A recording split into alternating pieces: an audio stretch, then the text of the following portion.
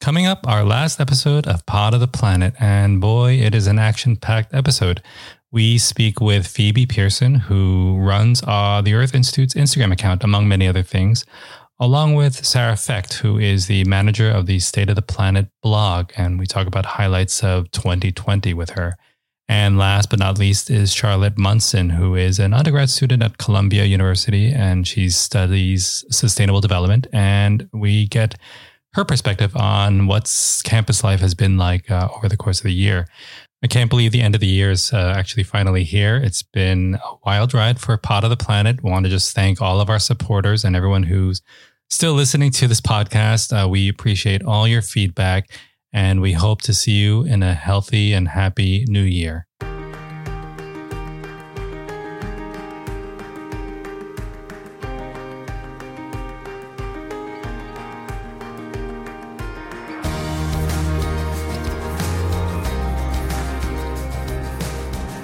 Welcome to Pod of the Planet, a podcast about our changing planet and what we're doing to manage that change.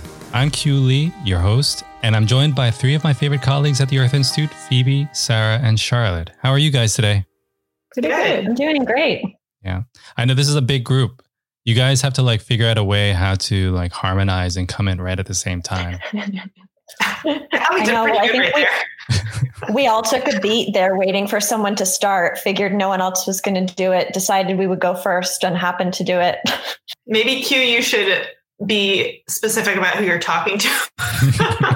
I'll do that. That would help. It's not like I've been doing this, for a long time or anything. So I got to work on that. Okay. So thanks again, guys, for joining this episode. It's the end of the year episode. So we got lots to talk about. The feature of this episode is going to be an interview that Phoebe did with an author named Sandra Goldmark on her book, Fixation: How to Have Stuff Without Breaking the Planet. And I would just say right off the bat, that's a pretty good thing to think about. And it's something we should all be thinking about, especially during this holiday season as we're shopping, pressing buttons, clicking on things online and Amazon and so forth.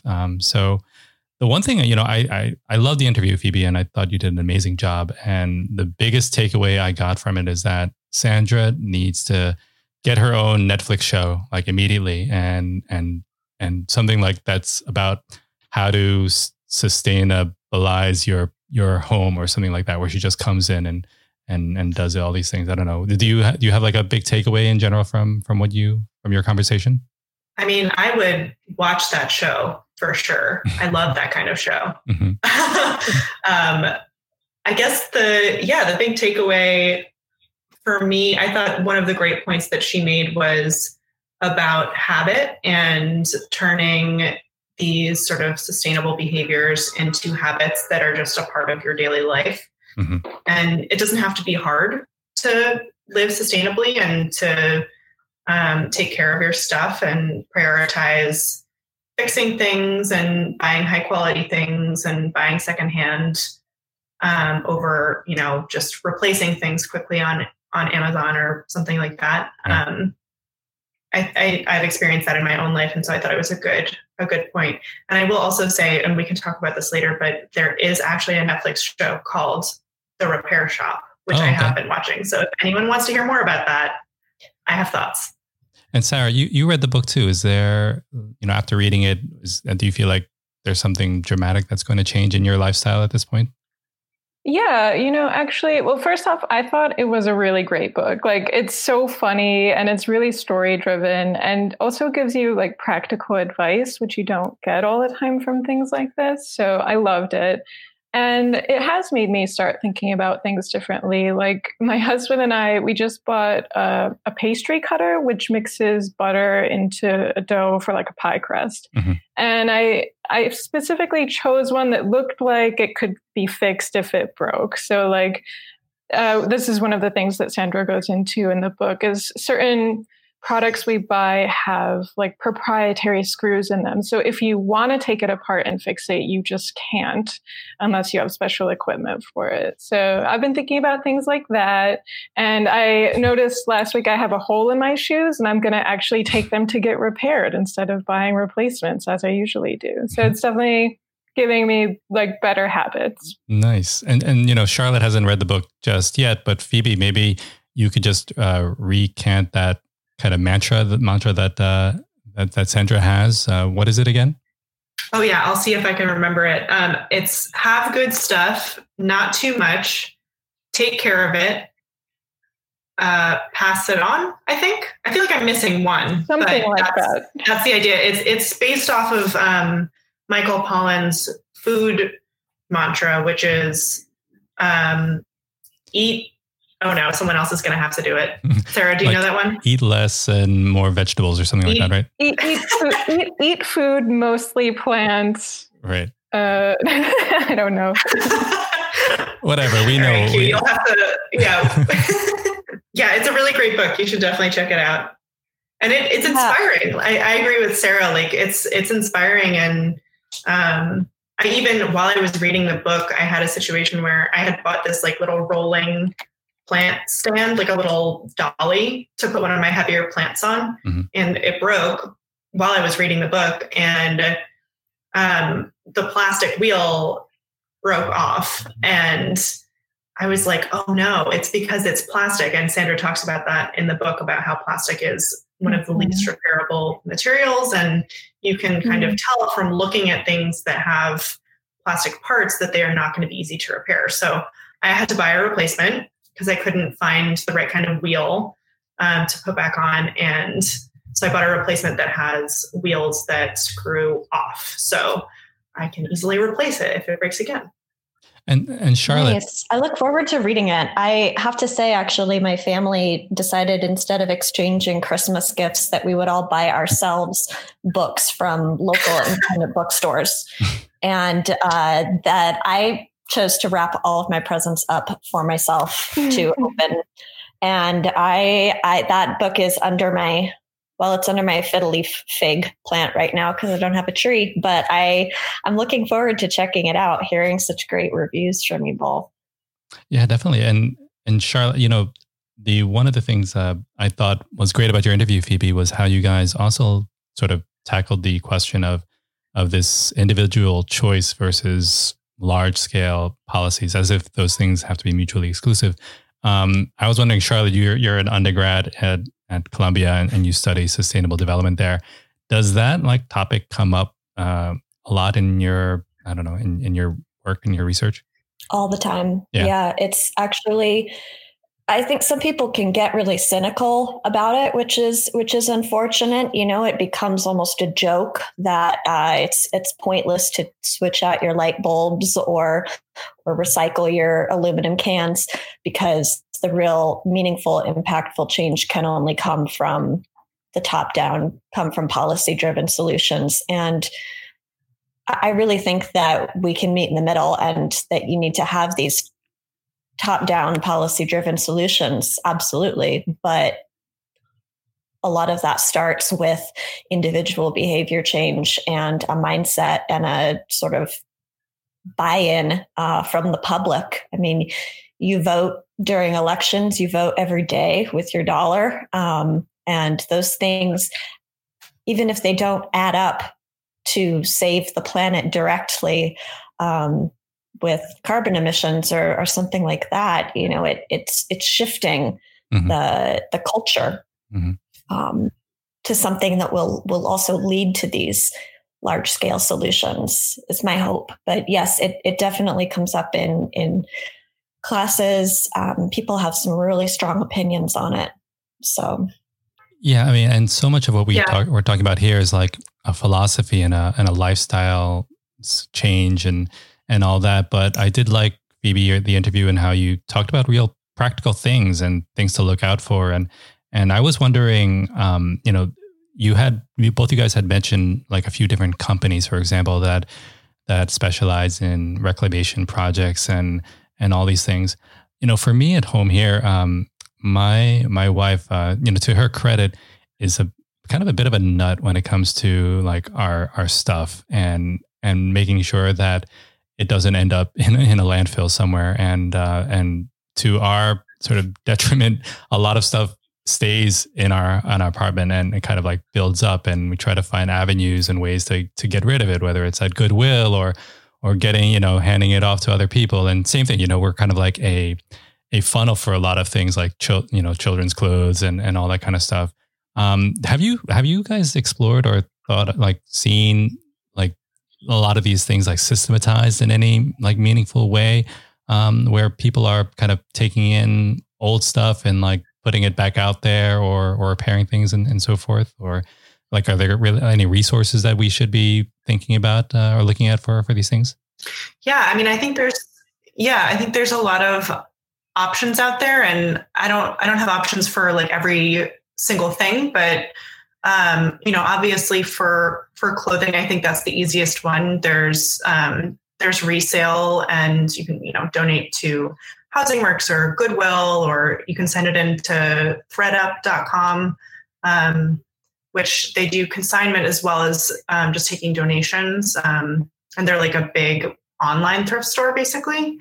And then if your clothing scraps or your, rags, whatever, are not wearable, you can actually textile recycle those, and they will turn it into insulation a lot of the time, which I find really interesting. And then, I don't have great resources that I know of for repairing the way that Sandra did with her pop-up repair shops, unfortunately. I think that New York City is probably a good place to be looking for something like that, because there are sort of these pockets of places that have been around forever that do that, like sewing machine repair and vacuum repair stores. And those places would probably be good spots to look. And those folks that work there probably know how to repair other things too. But I mean, I know there used to be like a vacuum repair shop or sewing machine repair shop in my neighborhood when I was growing up on the Upper West Side, and that is no longer there. So I'm not sure exactly where to go for that. But every neighborhood has like a cobbler. They can repair your shoes. They can refurbish your bags. I've brought purses to my local cobbler, and they'll polish it up and it looks brand new, which is very satisfying. And I've gotten new soles put on shoes before, like Sarah was talking about. It sounds very medieval. So I think, like going to the cobbler. Yeah, exactly. The cobbler. They usually say shoe repair on them, not actually cobbler, but technically that's what they are. So yeah, I think, there are options. If you have any specific items you're thinking about, I can try and help, see if I know of anything. Yeah, I think I know you're preparing a post about all this too. And it might be good just to have a bunch of resources in general that people can check out. So this is all to say, read Sandra Goldmark's book, Fixation, How to Have Stuff Without Breaking the Planet. I know I will be picking it up and reading it over this holiday. One of my things I want to do for the next year, just read more. But before we get into the next year, here we want to talk with Sarah, who manages the State of the Planet blog, and just to talk a little bit about what we saw in 2020. Outside of, we saw the coronavirus and the obviously the ravaging effects that's had on everything. But we wanted to take some time to highlight some of the interesting stories that have come out of the Earth Institute. Sarah, did you want to start off with what's sort of like top on your list? Sure. Let's start off with the bad news, which was one of our most popular stories. This is about how deadly combinations of heat and humidity are sort of like emerging around the world.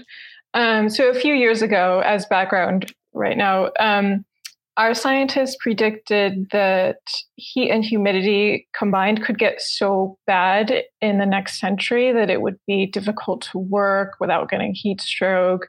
And what this study in May found was that actually that's already happening. So they found thousands of cases of like unprecedented bouts of extreme heat and humidity. And this was across the world, in Asia, Africa, Australia, North America, South America, etc. Pretty much like everywhere but Antarctica, I think. But and part of the reason this story really went viral for us was because our colleague, Jeremy Hinsdale, created this really cool interactive map where you can scroll over and look at all of these like red, yellow, and green dots and see where these really bad heat waves are happening. Right. And it's different from a regular heat wave because if it's hot and dry, we all know that that can be rough and dangerous, but heat with humidity is always worse. And so... And that study was led by who at the Earth Institute? It was Colin Raymond, who's a PhD student with Radley Horton at Lamont Doherty Earth Observatory. So I'll say one sort of good thing about this is that so far these outbreaks are happening in small areas and over short periods of time, but they are getting more frequent and more intense. So that's the concern. Mm-hmm. And yeah, so it could get worse from here. So it's important to take action on climate change, which is, of course, something we talk about every day here. Yeah, and definitely I just want to echo what you said.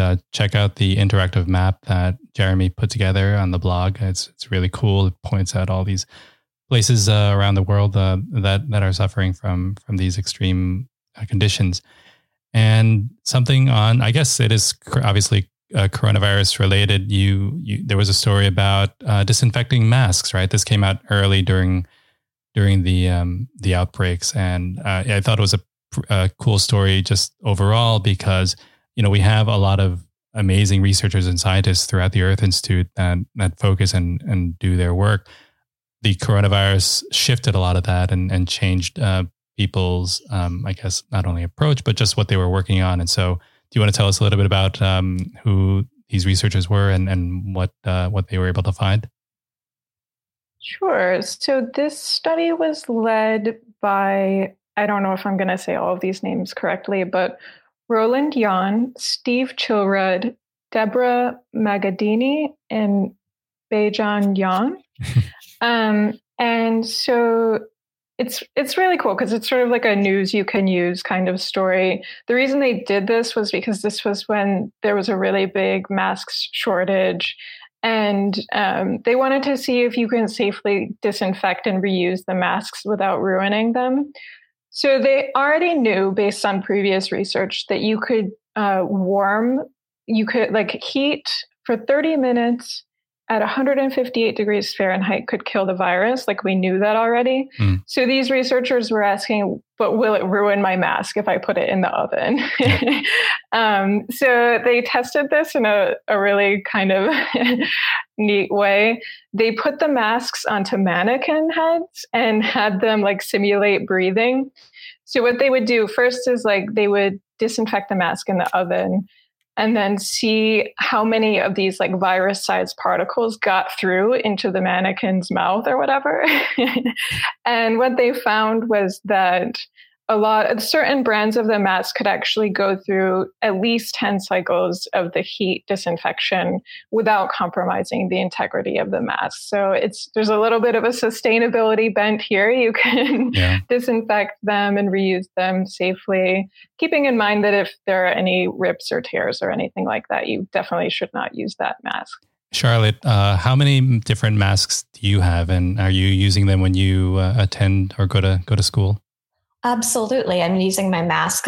Columbia, the campus is actually doing a really great job with its response to the virus, and masks are required, but I use the library probably 3 times a week on campus. So I have quite an assortment, and I am lucky to have a lot of handmade ones from my mother, who's a really talented seamstress and uses fabric scraps from around the house to make these masks for her family. Very cool. But I definitely don't bake mine in an oven. I do wash them on hot, though. Yeah, I think that makes total sense to wash them in hot water and with soap as long as they're fabric. So this study was specifically looking at surgical masks and the special N95 ones. Mine are not. I mean, they're very special to me. My mom had made me this great one. She embroidered flowers all over it. So truly, truly lovely. I pick them to go with my outfits. Yeah. Don't bake that. I won't bake them. My friend and I dressed up for Halloween as characters from Toy Story, and I went as the Slinky Dog, and my mom made me a mask that looks like Slinky Dog's face with the nose and the mouth on it. So it was kind of fun to have a whole holiday where wearing a mask is part of the outfit. So the last thing that from the blog, Sarah, was a piece that you wrote, right? About we're looking ahead, not next year, but hundreds of millions of years in the future, right? On a potential supercontinent. You want to tell us what that story is about? Yeah. So part of the reason I really enjoyed writing about this was because it's taking place 200 million years in the future, which I don't have a stake in. So I can just like relax and not worry about doom and gloom. But so everybody's probably heard of Pangea back when all of the continents were smooshed together into one landmass. They drifted apart into what we see today. But apparently they're going to smoosh back together again, like 200 million years in the future, maybe 250, something like that. Mm-hmm. And we don't quite know how they're going to be arranged when that happens. And so this study looked at like, let me try to rephrase that. So this study looked at how different arrangements of the supercontinent could influence climate in the future. Mm-hmm. And they looked at two kinds of land masses, and they have really cool like mashup names. So the first one is called Amasia. So you can guess that's like a mashup of America and Asia. So what it looks like on the map. What happens to the rest of the continents, like Africa and Australia? They're there. They're just not in the name. So like all of the continents except Antarctica get pushed up to the North Pole in this scenario. And then Antarctica pretty much stays where it is, kind of like a loner out there. I mean, it could be like America, Eurasia. Still, yeah. No, you can't like put them all together in one word. No, I guess that's not a good idea. Well, you could. But then the other continent they looked at was called Orica, and that is a total mashup of all of the continents. So then you could give it the same name technically, like almost, right? So what they found was... Does that mean that everyone who, like all the beings who potentially are going to be around are going to be called Americans or something like that? Or probably Amasians. Amasians. Or Oricans. Pangeans. Yeah. Yeah. Cool. We can discuss it in 200 million years, but we got some time. But it was interesting because how these continents end up rearranging themselves will have a pretty big impact on the global climate. So like if Orica, which is that mashup of all of the continents, including Australia, and that would come together around the equator, sort of. Mm-hmm. If that happens instead of Amasia, where all the land's at the poles, it's going to be a lot hotter. Because it has partly to do with where the land is, because as we know, at higher latitudes near the poles, it tends to be colder, whereas the equator is warmer just naturally because of how the sun's radiation hits the earth. But also the ocean currents get disrupted.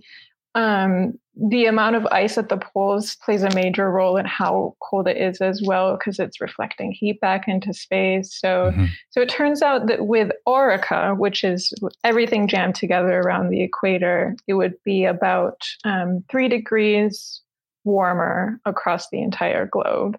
Mm-hmm. And the scientist I spoke with said that if he had to choose Amasia versus Orica, he would choose Orica because it would probably be beachier. So that one has my vote as well. It sounds like a sci-fi novel to me. I don't know. Mm-hmm. In the making. Very cool. So, okay. And so that wraps up this episode of Pod of the Planet. Everyone have a happy New Year, happy holidays to you guys. I hope to see your faces without, whether it's masked or otherwise in the future. Maybe not in Orica or anywhere else, but sooner than that. And have a great one. Thank you. Happy holidays. You. Okay. Bye, guys. And Happy New Year. Happy New Year. Bye-bye. Bye. I'm joined today by Sandra Goldmark, a theater professor and director of campus sustainability at Barnard College. I first met Sandra in 2013 or 14 when I was managing Grow NYC farmers markets. Her pop-up repair shop set up periodically at the Columbia Grain Market at 114th and Broadway, which I was managing at the time. So Sandra recently released her book titled Fixation, which is all about our relationship with the stuff that we buy and use. Welcome, Sandra, and thanks for talking with me. Thanks, Phoebe. It's nice to see you. You as well. So just to get started, you began as a set designer and a professor for the Barnard Theater Department. How did you come to your current position as director of campus sustainability at Barnard? Right, / repair shop owner. Yeah. On the surface, it doesn't make a lot of sense, but if you dig a little deeper, as a set designer for many years, my job was to work with stuff, right? To create meaning on stage with space and the objects in it. So another big part of the job of a set designer, unfortunately, is creating a lot of waste. Almost every design that you make goes sooner or later, usually sooner, into the dumpster. So my work in theater led me down this path to really thinking about questions of consumption, of waste, of circularity eventually as a solution, and the role of consumption in climate change. So somewhere over the past 10 to 12 years, I got really fired up about that in terms of theater, coming up with sort of circular economy solutions for our theater practices. Started the repair shops, which was a kind of same thing, real world example. What kind of real world applied solutions can we take from these lessons of design and circular economy and even theater? And all of that ultimately fed back into this work on campus of thinking about climate action on campus. And having worked across these disciplines for so many years, it made me feel very strongly that actually that's a useful tool for solving problems, that it's good to have people working on these things from all different departments and all different perspectives.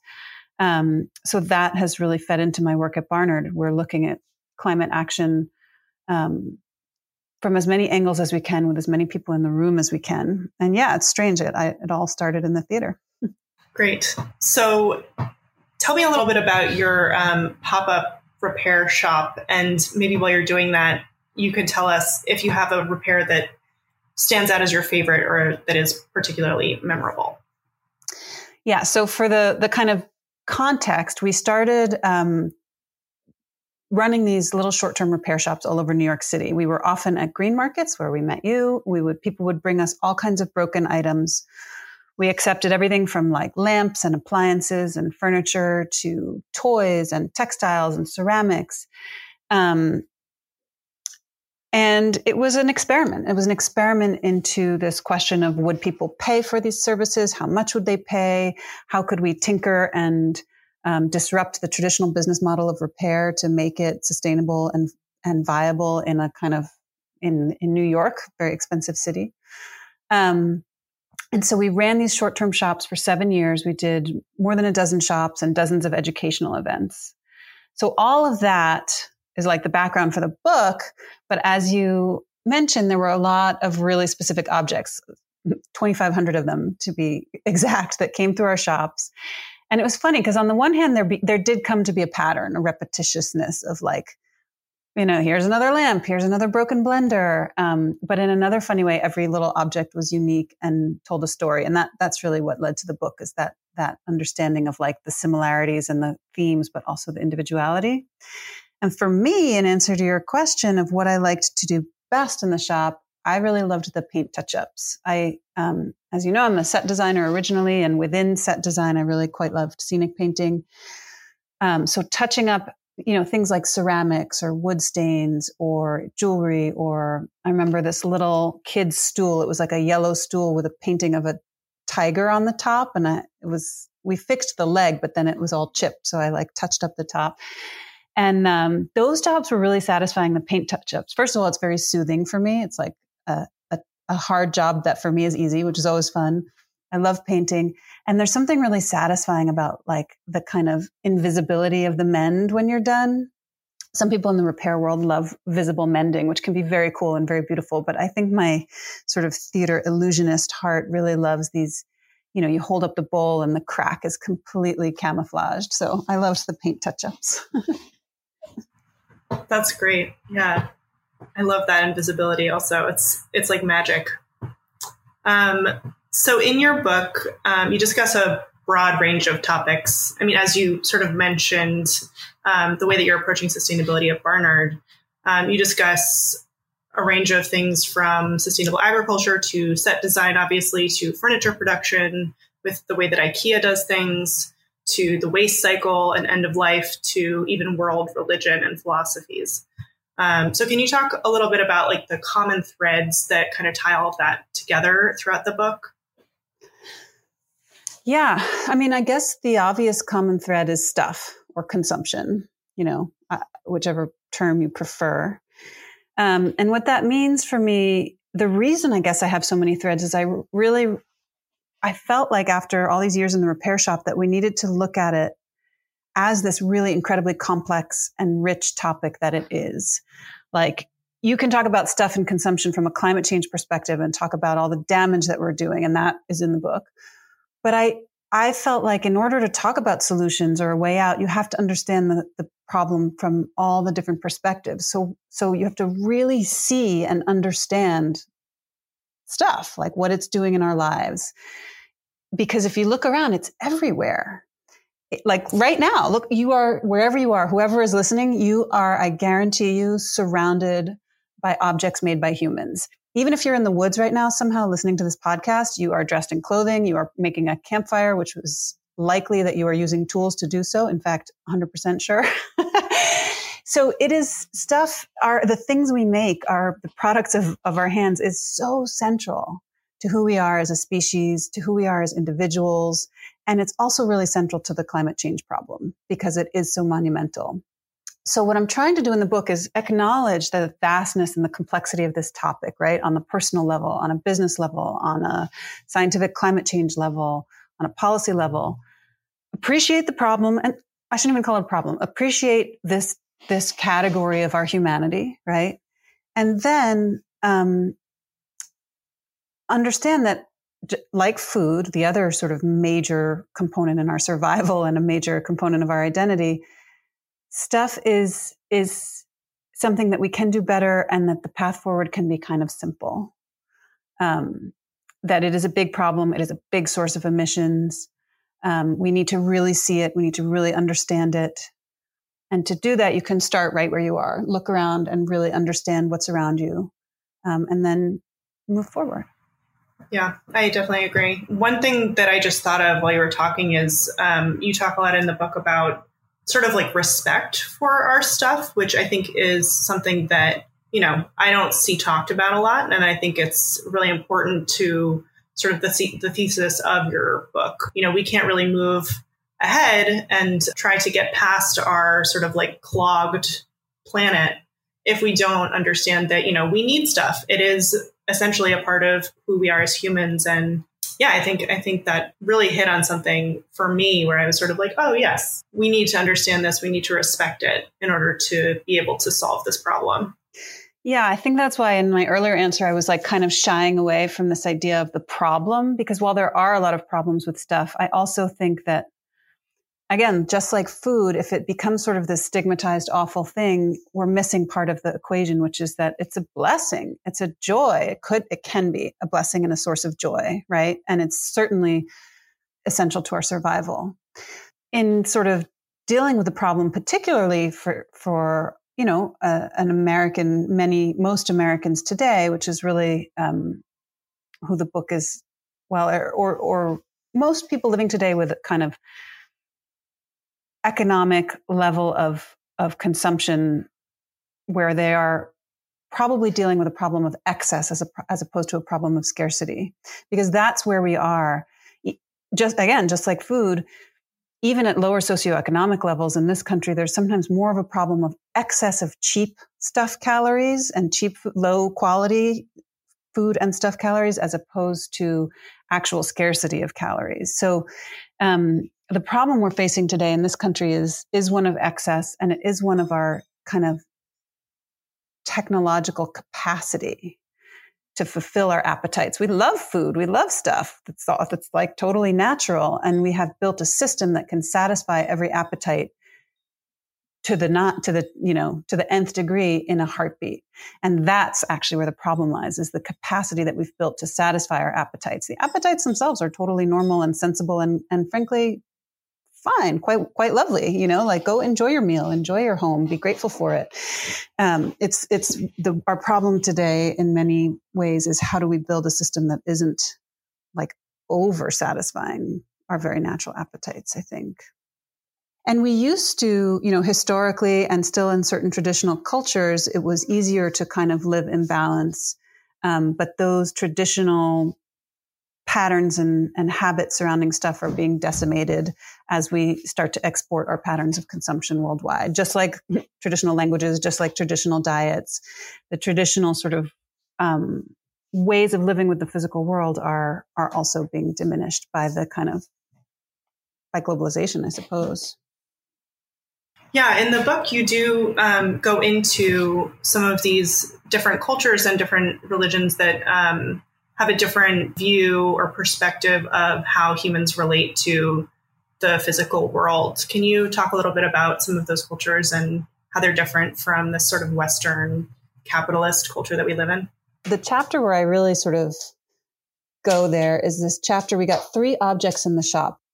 So the first object we got that goes into that chapter was a sign called, it says Deus nobis hic otia fecit. I don't even know how to pronounce it. And it means, it's the city motto of Liverpool, I believe, and it means God gave these comforts to us. And so that object, I use it to open up a discussion about basically Judeo-Christian theology and how it informed different ways that it informs our understanding of our relationship with the physical world. Like, do we see the earth and everything in it as an object separate from us, something that we may have dominion over? So I'm trying to explore like that Judeo-Christian tradition and how it informs some of our policies and our attitudes, especially in the United States, our relationship with the physical world. I look at an object called, then it's the Bhagavad Gita. So my friend Amla brought us 7 Bhagavad Gitas, and I use those as a way to discuss some of the many multiple ways that Hinduism approaches nature and our relationship with the other. And then the Chi Revitalizer is the third object, which is a little bit of an opening into Taoism. And obviously in this book, it's not that long. I can't go into all of them, but it was really fun for me to begin to just use these objects to look at a slightly different perspective or a slightly different lens on how we might see ourselves and understand our relationship to objects, to the other in the form of an object. Yeah, I loved that section of the book, and it in some ways was very refreshing to read about. This isn't the way that we have to think about things. This isn't the relationship that we have to have with our stuff. Yeah. The danger is that you can get into like, I didn't do Buddhism, right? I didn't go into the question of like materialism is bad, which that's way oversimplifying. But the danger is, of course, I'm not trying to say in the book that we should like revere our object or idolize them. It's just a question of seeing them and appreciating them and having an understanding basically that we're in relationship with them. Right. That it's not like, sometimes it's not a big deal. It's just a fork. It's just a notebook. Like you use it, you recycle it, you pass it on, whatever. But to understand and see that relationship, I think is kind of the point of the book, and to understand that like, we're not disconnected. It's not just these mute, random surroundings we live in, but that they are contributing to this bigger story. So when I worked at the green market, my friends and my coworkers at the market and I'm sure you experienced this to a certain extent because you were there, you were out there with us. We used to talk about how working at the farmers market is a lifestyle. And obviously there is the, early rising, physical labor, enduring weather year round, which are all part of that. But we were also talking about bringing our own bags and reusable containers, cooking at home with whatever it was that the farmers had left over to give us, composting all of our food scraps, and reducing our waste wherever possible. And that lifestyle has really stuck with me, even though I no longer work at the markets, obviously. And I felt like your book really hit on aspects of that, quote, lifestyle, and a way of thinking about food and waste and stuff in general. And the book, in a lot of ways, reads like a very accessible philosophy book. So you discuss our relationship with stuff from spiritual as well as practical environmental perspective. We did hit a little bit on the spiritual side of things, but can you talk a little bit about like your personal lifestyle and how this guides your philosophy a little bit and sort of how you've arrived at the lifestyle that you currently live?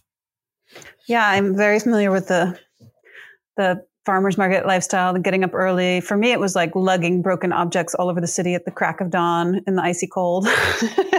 It's a lifestyle.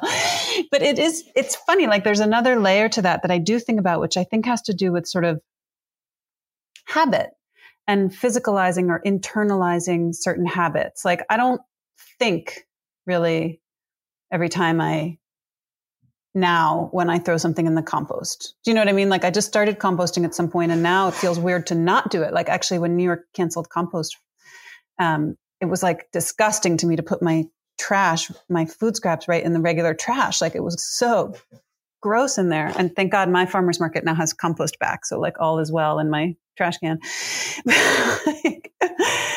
It was so funny how disruptive it was. And it was not like because I'm an environmentalist and doing climate change. It was just because it was a break in my habit. And it was this physical action that had started to feel really normal and healthy. So yeah, I think there's a huge part of the book that is maybe embracing that and saying there's a way to just begin like all habits, you do have to get there, you know, but then it's just a kind of can become like a thing that you do.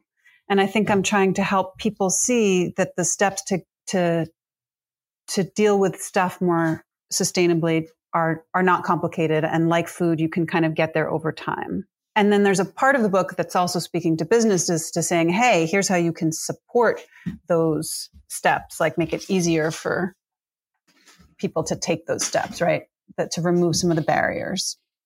But like the lifestyle thing for stuff, yeah, I guess. So I leaned a lot on the food movement, actually. Like the farmer's market is a good analogy because the food movement is more advanced than what I call the stuff movement.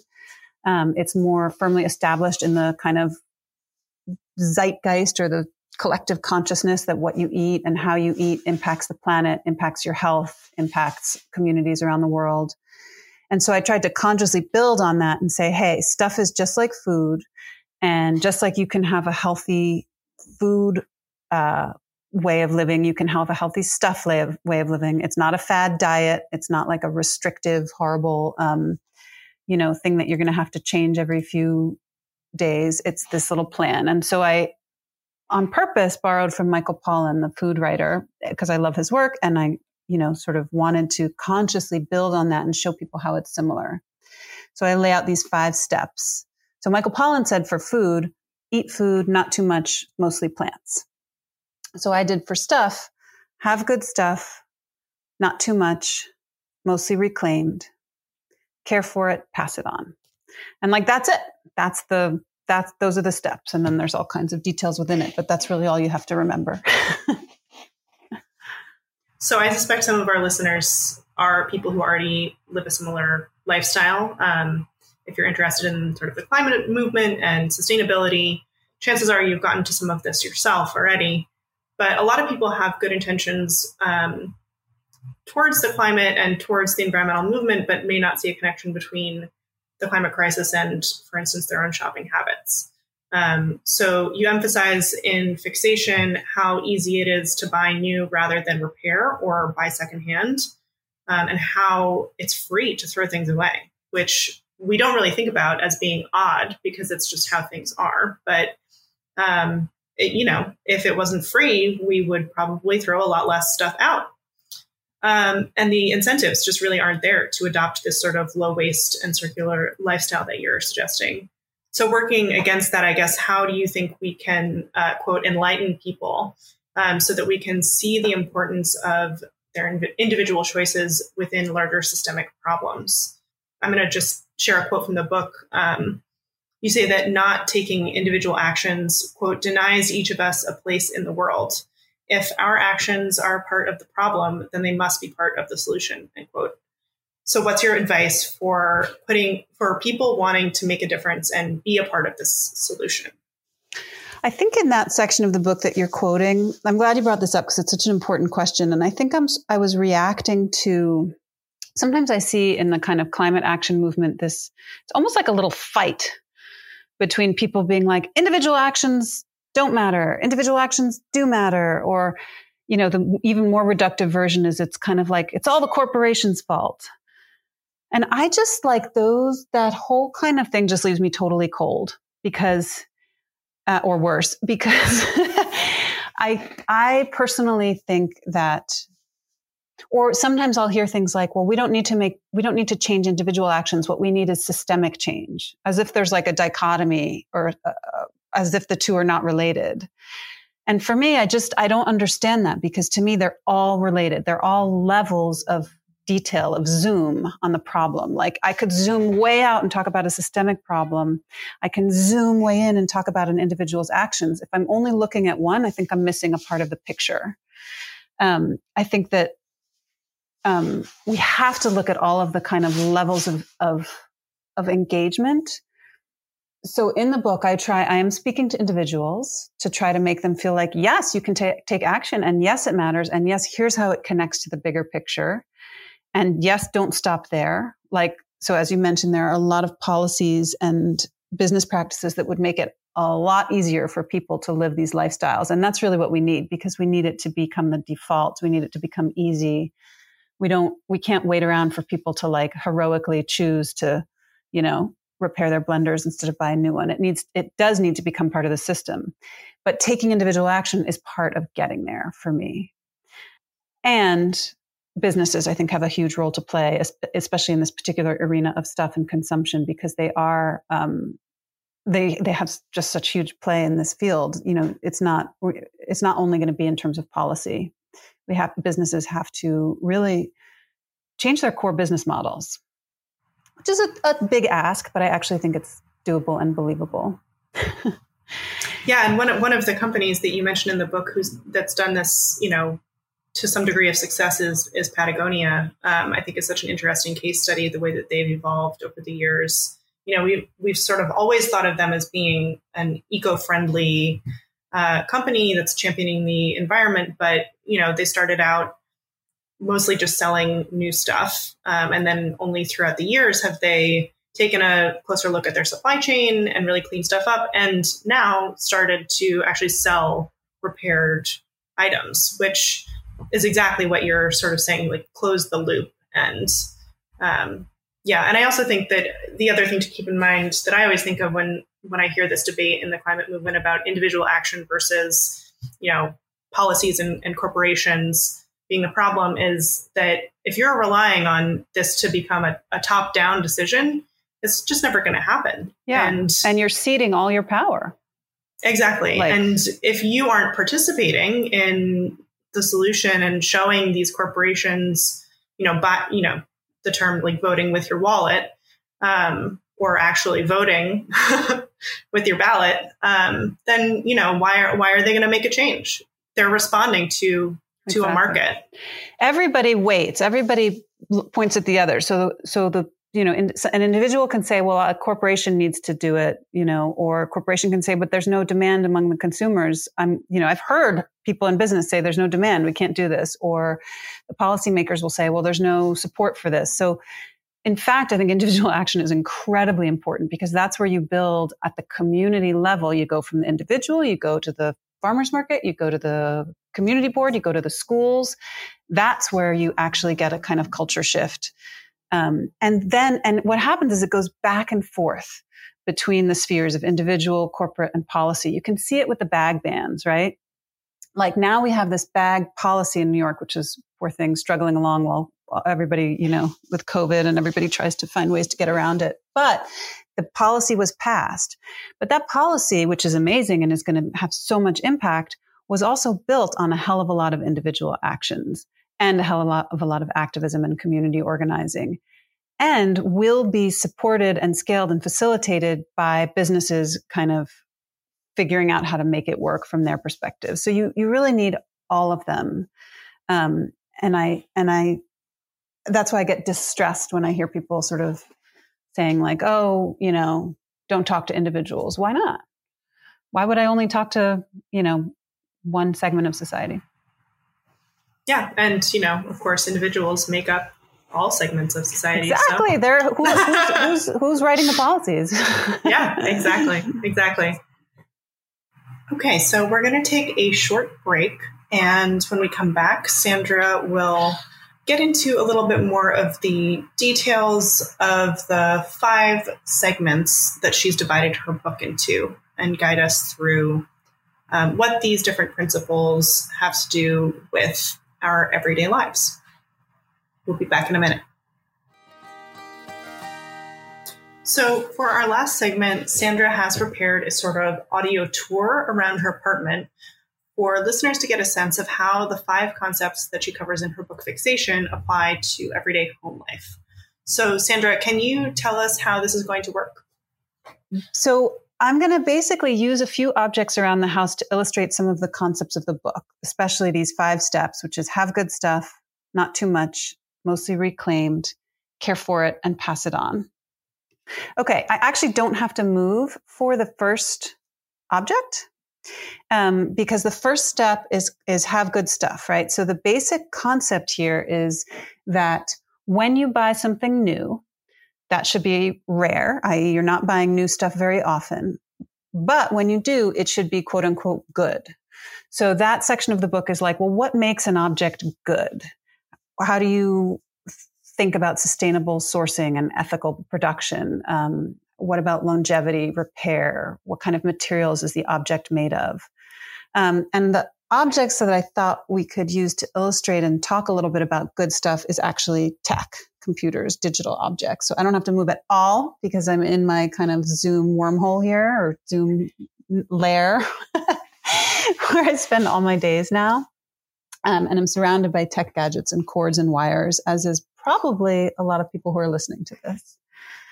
And I'm talking about the tech products when we talk about good stuff, because largely, sadly, it's kind of illustrating in the negative, if you know what I mean. Like it's hard to find quote unquote good tech products. And because tech is such a big part of our lives today and such a big part of our waste, our emissions, and such a big part of the stuff problem, actually. So to give you a sense of it, well, we could talk about my phone, for example, which is an iPhone. I think it's a 7. I don't even know. There are currently 1.4 billion Apple devices active worldwide, or that was in 2019, so it's probably more now. 77% of Apple's emissions come from manufacturing. 77%, right? This is a huge number. And that's kind of one of the cornerstone concepts when we think about buying new, is to understand that the massive, overwhelming impact of stuff comes from new manufacturing. It's from the extraction of resources, the manufacture of the product, the distribution. It's not from the use, and it's not from the waste in the landfill. It's from manufacturing. So you can see it in Apple with 77% of the company's whole footprint comes from manufacturing. When you look at the object itself, so I picked the iPhone because Apple is such a kind of, has been sort of such a dominant player in the design world in the past 10 to 20 years, like really defining what's attractive, what's quality, what's beautiful, what's a good design, right? When you think about good design, you dig a little deeper. Right now, Apple is really informing our notion of what's good, in the sense that it's beautiful and sleek and of course has like amazing functionality and does amazing things. At the same time, there are some things to look for in terms of a good product that you sometimes might not find. For example, repairability. Apple has some real lemons in that category. My phone, for example, is not too bad. It gets iFixit is a company that has a repairability scorecard on their website, and my phone gets a 7 out of 10 for repair, which is not terrible. But the MacBook Pro that I'm writing on gets a 1 out of 10 for repairability, very bad, and 3 out of 10 for an iPad. So the idea here is to begin to think about good as more than just like beautiful, sleek, and well-functioning, but to expand that to include repairability, which means ease of access. Can you open it? Or does it have those little proprietary screws so you can't open it? Is there any sense of who made it and how much they were paid when you buy the product? Is there any clear sense of what goes into it? For most electronics today, that is, the answers are going to be no there. So unfortunately, my illustration of good stuff is a little bit by showing you something that's not great stuff.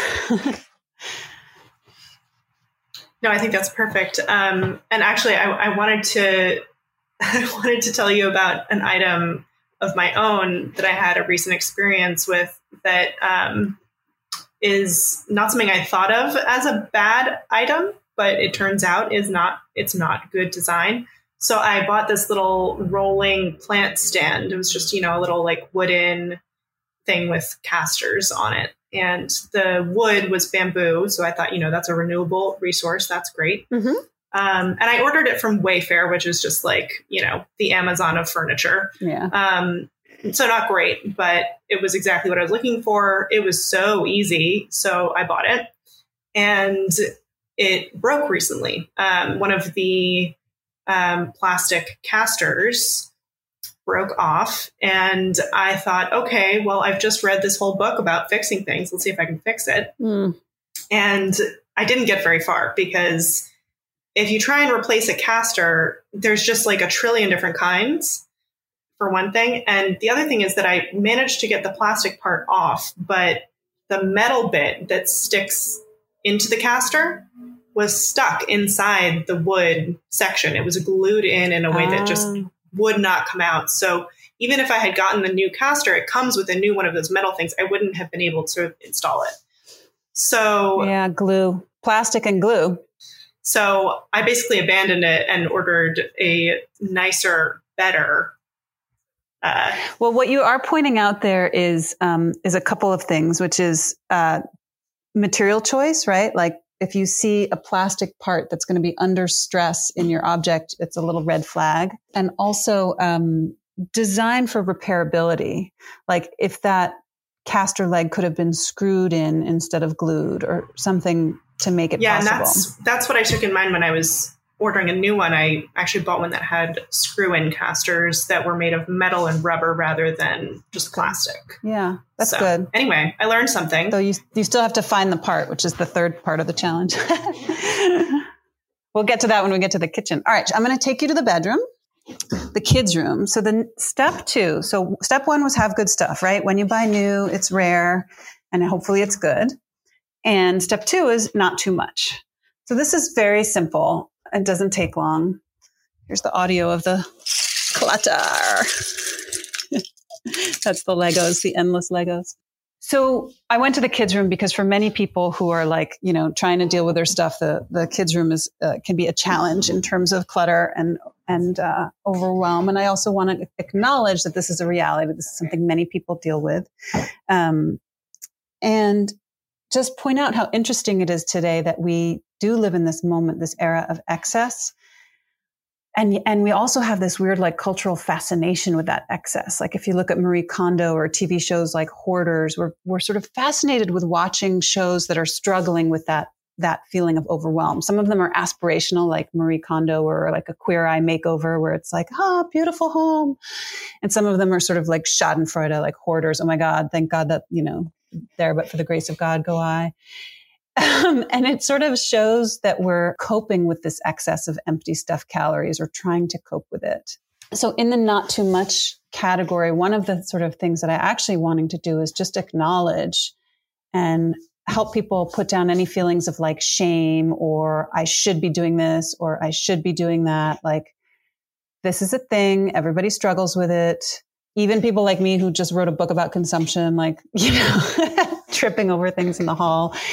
And I think that is actually an important part to realize, like, this excess is something that we have to deal with in the moment we're living in. And that the first step is sort of trying to pause and be like, maybe I don't need this thing. Maybe I don't need to buy this. And that's a really important step. It's so hard, especially this time of year. I know. The gift thing is a really interesting. Again, I feel like I'm beating a dead horse with my food analogies, but like everybody says, like, don't go on a diet right before the holidays, right? And in some ways, I don't believe in dieting, but I do believe in the wisdom of that, of like, maybe don't try to tackle your stuff, healthy lifestyle right before you have to like go give and receive 600 presents. Like, maybe not the holidays. There's a lot of like gift giving that just feels obligatory. It's so emotionally fraught. There are some ways to make it easier, but it's a tough one. Gifts are a tough one. Yeah. And on top of that, I think that there's a real stigma when it comes to giving something that is secondhand. I mean, I think if it's like a rare and expensive vintage find, that's one thing, but no one's really going to love it if you give them something from like Goodwill. But that's not to say that you can't find great things at Goodwill. I do all the time. Well, that is like actually, I think a great first step is in terms of dealing with that sort of emotional landscape of stuff. Like people have now fully gotten into the experience thing, right? They'll give an experience as a gift. Whereas even actually when that started, if you think back, it was kind of like, some people felt the need to like give a gift with their experience, but now experience gift giving is like, that's a thing. We're comfortable with that. And I think you're right that easing into giving used is a nice way into, rather than saying, which I've tried this a million times, it doesn't work. I don't want any gifts this Christmas. Please don't give me any gifts. And I'm not going to give you any. Like that does not work as a strategy. I have learned. But you can sort of be like, I love used things. It doesn't just have to be vintage. Here's some things I need. I've sort of taken to even like sending people links to some of the great online places where you can buy used to be like, here's the really easy place you can get this used thing. So it is a little bit of a gateway to kind of open the conversation. And it's also a way to sort of induct some people into some of the more online resources for buying secondhand, exactly. That kind of stuff. This is a perfect segue to our next object, which is a shirt, a plaid shirt in my closet. And it's going to stand in for our mostly reclaimed step, which is step 3. The idea being the analogy here is Michael Pollan's step, mostly leaves or mostly plants. The idea here being that you need to rebalance your stuff diet. So if you were eating mostly bacon and cookies, now you should be eating mostly plants. And if you were, buying mostly new things from, no offense, Wayfair and Amazon, you can begin to try to move towards buying more and more used things as a percentage, not on top of your existing diet, right? You don't eat the bacon and cookies and then leaves on top. You should rebalance the percentage of what you're buying. So, and the reasons to do this are really big. They have to do with, again, that impact from manufacturing. In terms of reducing the carbon footprint of your stuff, buying used is the number one easiest, most impactful thing that you can do. Buying used instead of new. So if you look at this one shirt, the savings from not making a new shirt is estimated at 2.5 kilograms of CO2 equivalent, which is the carbon absorbed by 127 trees in one day. So I don't know if that's a lot or a little. It doesn't seem like a huge amount. But if you think about the 880 million shirts purchased in America in 1 year, that's a lot of carbon. So the other reason I really spend a lot of time thinking about buying used is that this is something that people already do. This is not a new concept. People have a lot of emotions about it, but if you can begin to think about, okay, where do I feel comfortable shopping used? What types of items do I feel comfortable buying used? And expand from there. It's actually not that hard to kind of increase your percentages pretty radically. So for example, many people feel quite comfortable doing used baby gear for some reason. That's just like an easy category. Some people have no problem with used clothing. Some people are not so comfortable with clothing. Whatever your category is, start there and expand from there. That's great advice. And actually, it brings up a question for me. I'm wondering how, I assume your family is very on board with buying used and fixing things. I know your husband was involved in the pop-up repair and fix-it stuff. Have you sort of seen a change outside your immediate family as well? How does that look for your immediate surrounding family?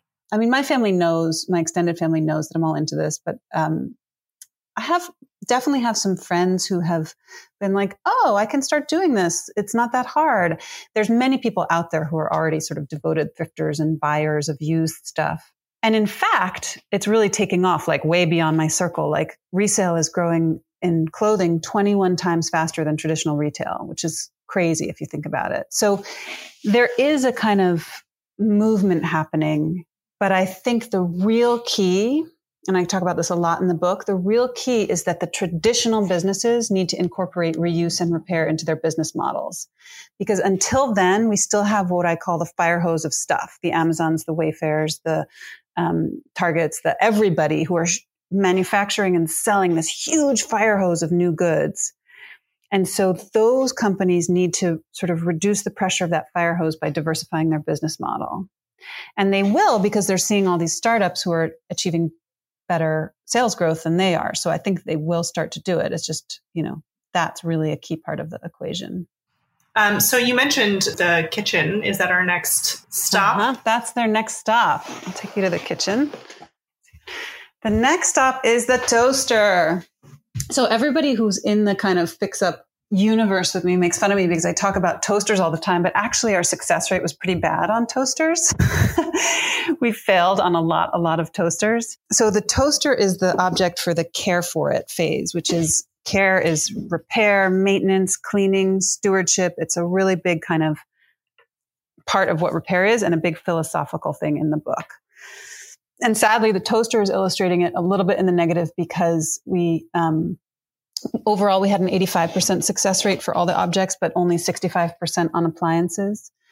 Of those appliance fails, 16% were because parts were unavailable. And toasters were a big offender in that category. You can't get heating elements. You can't get the timing switch. You can't get the knobs. You just can't get anything. So in terms of thinking about repair and care and how to get those rates higher, here there's some really sort of complex interplay between individual action, policy, and businesses, where right now all the incentives are backwards. There are some great policies starting, like Sweden did that thing where they gave a tax break to repair shops. France is introducing in January of 21, right now in January, a repairability scorecard on certain products like lawnmowers and certain appliances, and that's pretty exciting. So you'll be able to see, like the way you can see Energy Star, you'll see repairability. So that kind of thing I think is really exciting. And when I really think about the toaster, of how could we get those toasters to actually be fixable? How could we really scale repair and make it, again, make this concept of care part of the economy? I think it's actually like really complicated. Not complicated, but it's kind of like our conversation before. You have to have a level of DIY, right? You have to have an ecosystem of people fixing them themselves and repair cafes, small providers like us and appliance repair, and then businesses who provide repair like KitchenAid. And then ultimately big businesses who are beginning to think about repairability and repair. And once we begin to get repair back into the ecosystem at all of those levels, it will start to become more feasible for the individual and for businesses to make money doing it. I agree. The plant stand is definitely a good example of me trying to repair something at home and totally failing because the object is not made for it. They don't sell parts for it. It would have worked just fine if I had some sort of support. It's also probably like a kind of perfect storm of like, maybe if you had a really great workshop with the right tools to like cut the leg off and drill a new hole. And like, that's not a level that somebody in their apartment in New York is going to have. No. And of course, there's no local repair provider to do it for you. And of course, you can't take it back to the bigger business. And of course, there's no standards or policies supporting you. So it's kind of was like a fail at every level. I think that'll be my last Wayfair purchase for the foreseeable future. It's a good illustration of some of the challenges of care and how hard it is, but it is possible. And it's so important that so I have a secret bonus item for step 4, care for it, which is my baby sling that I used to carry them in. And this is related to that chapter in the book where I talk about the artist Mir Latimer Youkelis and how the work of care in our society is kind of devalued. Childcare, elder care, repair, subway maintenance, office building cleaning, like all these forms of care that we kind of underpay, undervalue, and undersee. So let me do the last object quickly, which is the last step is pass it on. And we'll go in the dining room because there's actually a lot of stuff in here that is that was passed on to me, the shutters, the table, that lamp, these chairs, almost everything. And the concept here that I wanted to talk about is the basic concept is that when you're done with an object, you need to find a way to get it back into either the hands of somebody who can use it or a nutrient cycle where ideally it can be taken apart and used in another manufacturing process. This one can be very challenging at the individual level today because, as you said earlier, we don't, at least in New York, we don't pay as we throw. We don't pay by the pound for our waste. So we have no incentive to do anything other than throw it away. But there are some exciting companies that are beginning to make those reverse logistics of getting things back into circulation easier. So basically, the trip to the dining room is to talk about how important it is to pass things on and also acknowledge that we are missing some pieces of infrastructure from business and from government to support and facilitate and make it easier for people or incentivize that activity for them. Yeah, I think that's such a huge part of it. And also, I noticed you had a piece on your wall there that looks like some reused, reclaimed wood. Is that accurate? Yeah. Those are a bunch of shutters from Big Reuse. Big Reuse in, are they in Brooklyn now or Queens? They closed one of their locations. Queens. I think they're in Queens, yeah. So Big Reuse is like an amazing example of a company or organization that is making it possible to do this kind of stuff by salvaging things, by selling them back to people. So we made these shutters into a wall hanging. App Deco is another company that I think is great, especially for like the less arty and crafty who don't want to schlep out to a dusty warehouse and pick up beautiful shutters. App Deco is a company where they'll deliver. You can sell your stuff and buy used stuff online. And those types of organizations, Big Reuse, App Deco, ThreadUp, all of these places it's amazing to watch them building the reverse logistic ecosystem like as we speak. And it's awesome. Yeah, it's very impressive. Thank you so much, Sandra. Thanks, Phoebe. It's nice to see you. To our listeners, I can't recommend Sandra's book, Fixation, enough. It's a great read. And since it's that time of year, it would also make a wonderful gift for a friend or relative who's interested in these topics. Thank you for talking with me, Sandra, and have a great day. It was so fun talking. Bye.